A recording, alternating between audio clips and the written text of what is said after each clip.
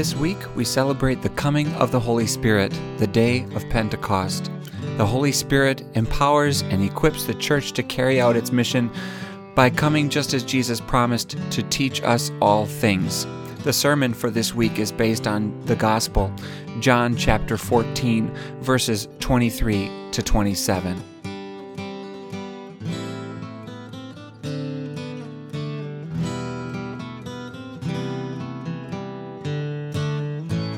Jesus replied, "Anyone who loves me will obey my teaching. My Father will love them, and we will come to them and make our home with them. Anyone who does not love me will not obey my teaching.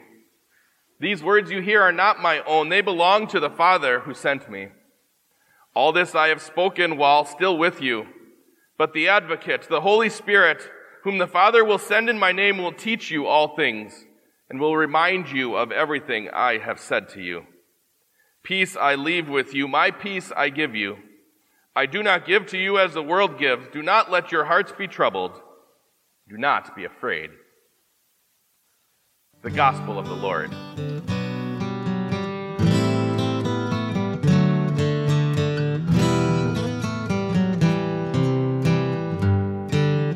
Swaying shadows on the window curtains as the gray light of the full moon filters through the branches, flickering candles on a low table illuminating their faces as they hang on every word from Jesus' lips.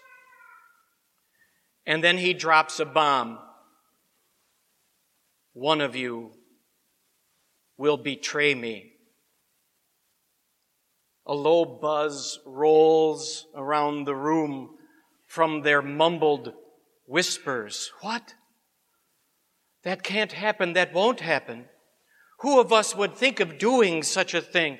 Surely not I, Lord. The flat bread from that special feast is within reach. Jesus tears off a piece, dips it in the roasted lamb's juice, and hands it to Judas. What you are about to do, do quickly. But no one else makes the connection. As far as they are concerned, Judas is getting up to go and dip into his treasurer's bag and make a donation to the poor. He slips into the night. The Bible writer John tells us when he was gone, Jesus said, "My children, I will be with you only a little longer. You will look for me. And just as I told the Jews, so I tell you now, where I am going, you cannot come." He's talking about dying. We can't let that happen. We have to try to talk him out of it. Is he really going to leave us alone? What's going to happen to us? What do you think it was like to live as one of Jesus' 12 disciples?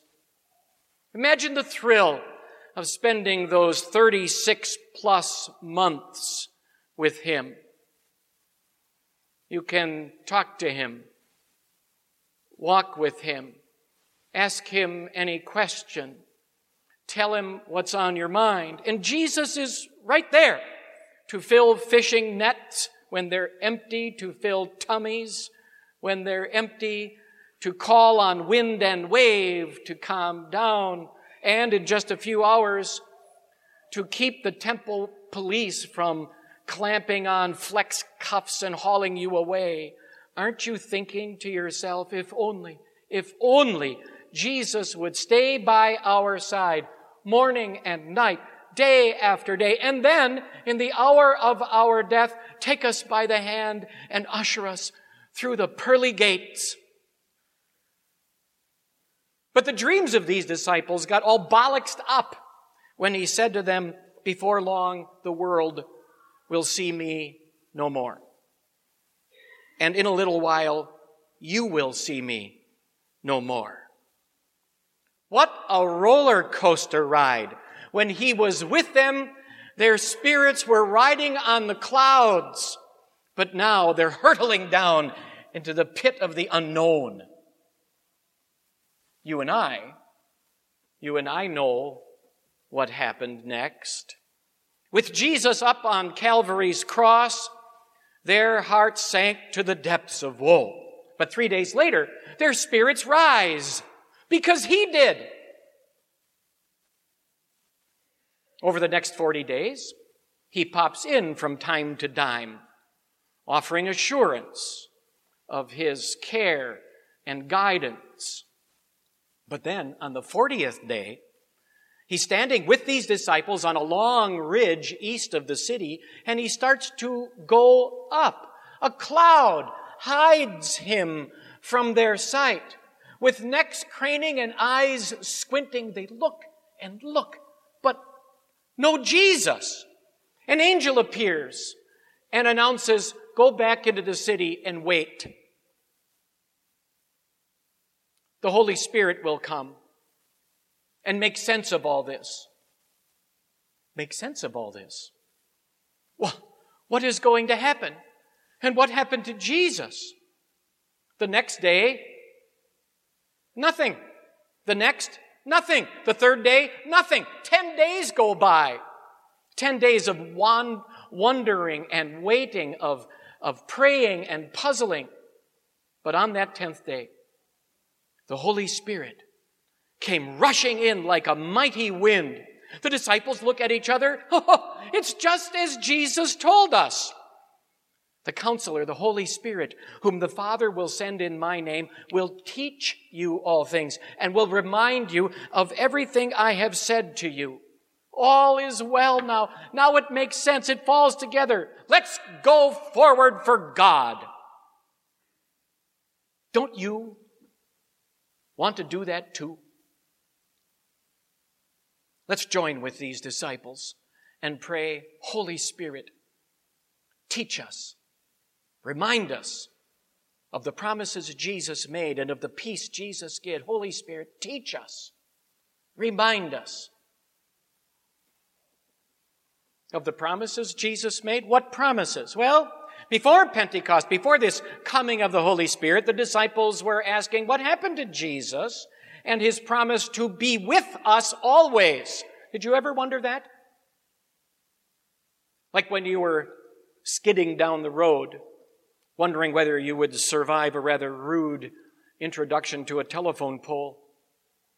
Or like the time someone you really care about seemed to turn their back on life with the Lord and won't listen to your pleas to please come back. Holy Spirit, teach us. Remind us of the promise Jesus made. Heaven and earth will pass away, but my words will never pass away. And his promise, I will be with you always. And the Holy Spirit does just that. Reminds us of that promise. What promise? Before the coming of the Spirit on Pentecost, the disciples were asking, what happened to Jesus and his promise to answer our prayers? Did you ever wonder that? Like the time you prayed, Dear Lord, make my grandma well again. But she died anyway. You may not have realized it at the time, but the Lord Jesus heard your prayer, as he hears all your prayers, and he answers, as he answers all your prayers. And he says, I have given to your grandma a clean bill of health for her soul, and now I have granted her perfect health with me in heaven. No more pain or sadness ever for her to experience. Holy Spirit, teach us. Remind us of the promise Jesus made. You may ask me for anything in my name, and I will do it. And the Holy Spirit does just that, reminding us of Jesus' promise to answer our prayers. What promise? Before the coming of the Spirit on Pentecost, the disciples were asking whatever happened to Jesus and his promise to give us power, to give us strength, courage. Did you ever wonder that? Like the time you were still in school, surrounded by people who were making fun of God's ability to create the world in 6 natural days. You fidgeted. You squirmed. And then you just blurted out, well, if God can get a sinner like me into heaven, He can surely make the world in 6 days. Making the world in 6 natural days is a piece of cake for God compared to getting a sinner like me into heaven. Wow, where did that come from? Holy Spirit, teach us. Remind us of the promise Jesus made. On my account, you will be brought before governors and kings as witnesses to them and to the Gentiles. But when they arrest you, do not worry about what to say or how to say it. At that time, you will be given what to say. For it will not be you speaking, but the Spirit of your Father speaking through you. You see, the Spirit does just that, assuring us Jesus' promise to give us courage and power. I have made promises. I bet you have too. But I'm not so reliable. Those who are closest to me and my dear friends know that I have not always carried through on the promises I've made, causing them to wonder whether I'm really all that reliable. That's embarrassing to admit. It's just as embarrassing to admit that there have been times when I've felt all alone, that I'm not being heard, that I'm weak. I don't want to be a whining, whimpering weakling, especially when the going gets tough. And when it does, I don't need slogans, when the going gets tough, the tough get going. No, I need someone to make promises to me and to keep them. But if I need to count on someone to make promises to me, then I'll be disappointed likely too, because that someone is going to be a person just like I am. I need God to make promises that He's going to keep, promises of His presence, of His answer to prayers, and of His power. Like a beggar, empty-handed, deserving absolutely nothing, I come before the Holy Spirit, and you do too. Holy Spirit, teach us, remind us of the promises Jesus made. And that's exactly what the Holy Spirit does.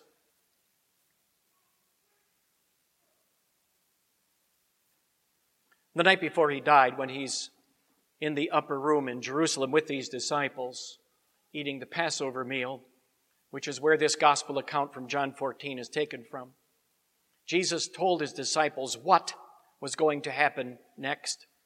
He also told them why it had to happen. It was because of people like them. There was in their midst one who now had already left, who was going to betray Jesus. There was one who was going to deny Him.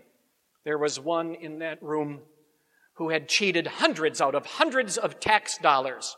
There was one who had organized illegal terrorist actions against the Roman government. There were two who had a warped understanding of authority and tried to climb up over the others.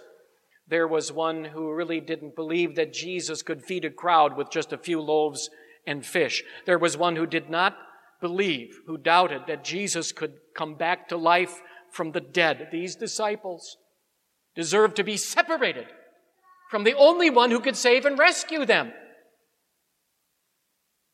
But isn't it amazing that one of the last things that Jesus spoke to them before He died on the cross is the very first thing He said to them when He saw them on Easter evening?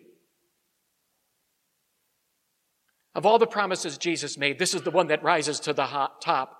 It's the promise to forgive their sins. It's a promise they would never forget. Peace I leave with you. My peace I give you. I do not give to you as the world gives, so do not let your hearts be troubled, and do not be afraid. They needed comfort. They needed assurance. They needed to be sure that God was not going to give them what they deserved, that God was not going to whack them because of their sins. Think of Peter. Did he stand up for Jesus? No.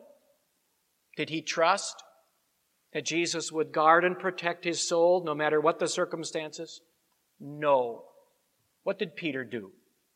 Hide, cower, deny. But the Bible writers indicate that of all these 12 disciples, Peter is the first one to whom Jesus appeared personally on Easter afternoon. The one who had turned his back on Jesus, who had caught Jesus' eye when on trial, and then went out and wept bitterly, is now the one who is personally face to face with the risen Lord. Can you sense what was going through Peter's mind? He's what? Cringing, crying, falling on his knees, putting his face in the dirt. He wants to run, but he can't because his feet feel like they're stuck in cement as Jesus is peering into his eyes. The Bible writers don't give us this conversation with Peter privately on Easter afternoon. But I can just picture what was going on when the Lord appeared to this denier, this sinner, this Peter.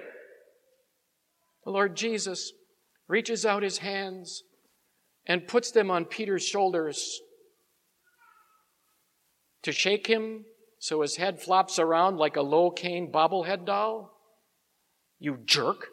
How could you do that? No. I picture Jesus reaching out his hands, putting on Peter's shoulders, looking at him. Peter, I forgive you. Your denial is no longer on your record. I bled out to wash it away. You're okay with me.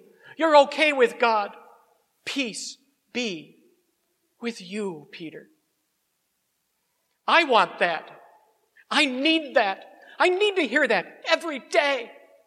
And the Holy Spirit says, Pastor Heber, pay attention. Listen, read, remember the promises Jesus made, those promises of peace he made. That's how you're going to get wholeness, peace in your relationship with God. And the Spirit calls out to all of us. Open your Bible. Ask one of your pastors where to start. You got 4 of them now. Come to Bible study. Don't go right home on worship, where you can dig into the Holy Scriptures.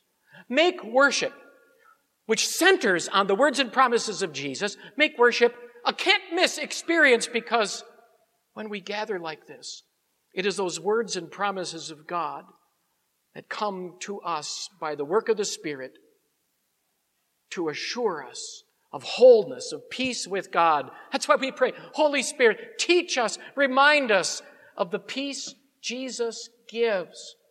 And the Spirit does just that.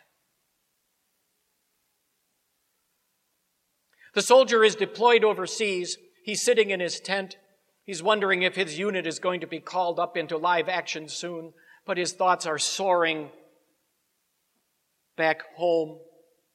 A care package is great. An email means a lot. But a video chat, to hear the voices and to be connected with those who love him most, that's just off the charts. God wants us to hear his voice, to connect with us, and he is determined to do that in only one way, through the words of the Holy Scriptures. God, the Holy Spirit, is the one who breathed into the writers all the thoughts and words of Holy Scriptures. And that's why on this festival of the Holy Spirit, we join to pray, Holy Spirit, teach us. Remind us of the promises Jesus made, of the peace Jesus gives. And that is exactly what the Holy Spirit does. Amen.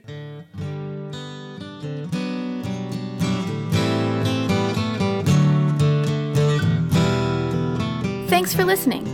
To learn more about God's grace or to support this ministry, please visit gracedowntown.org today. This grace is for you.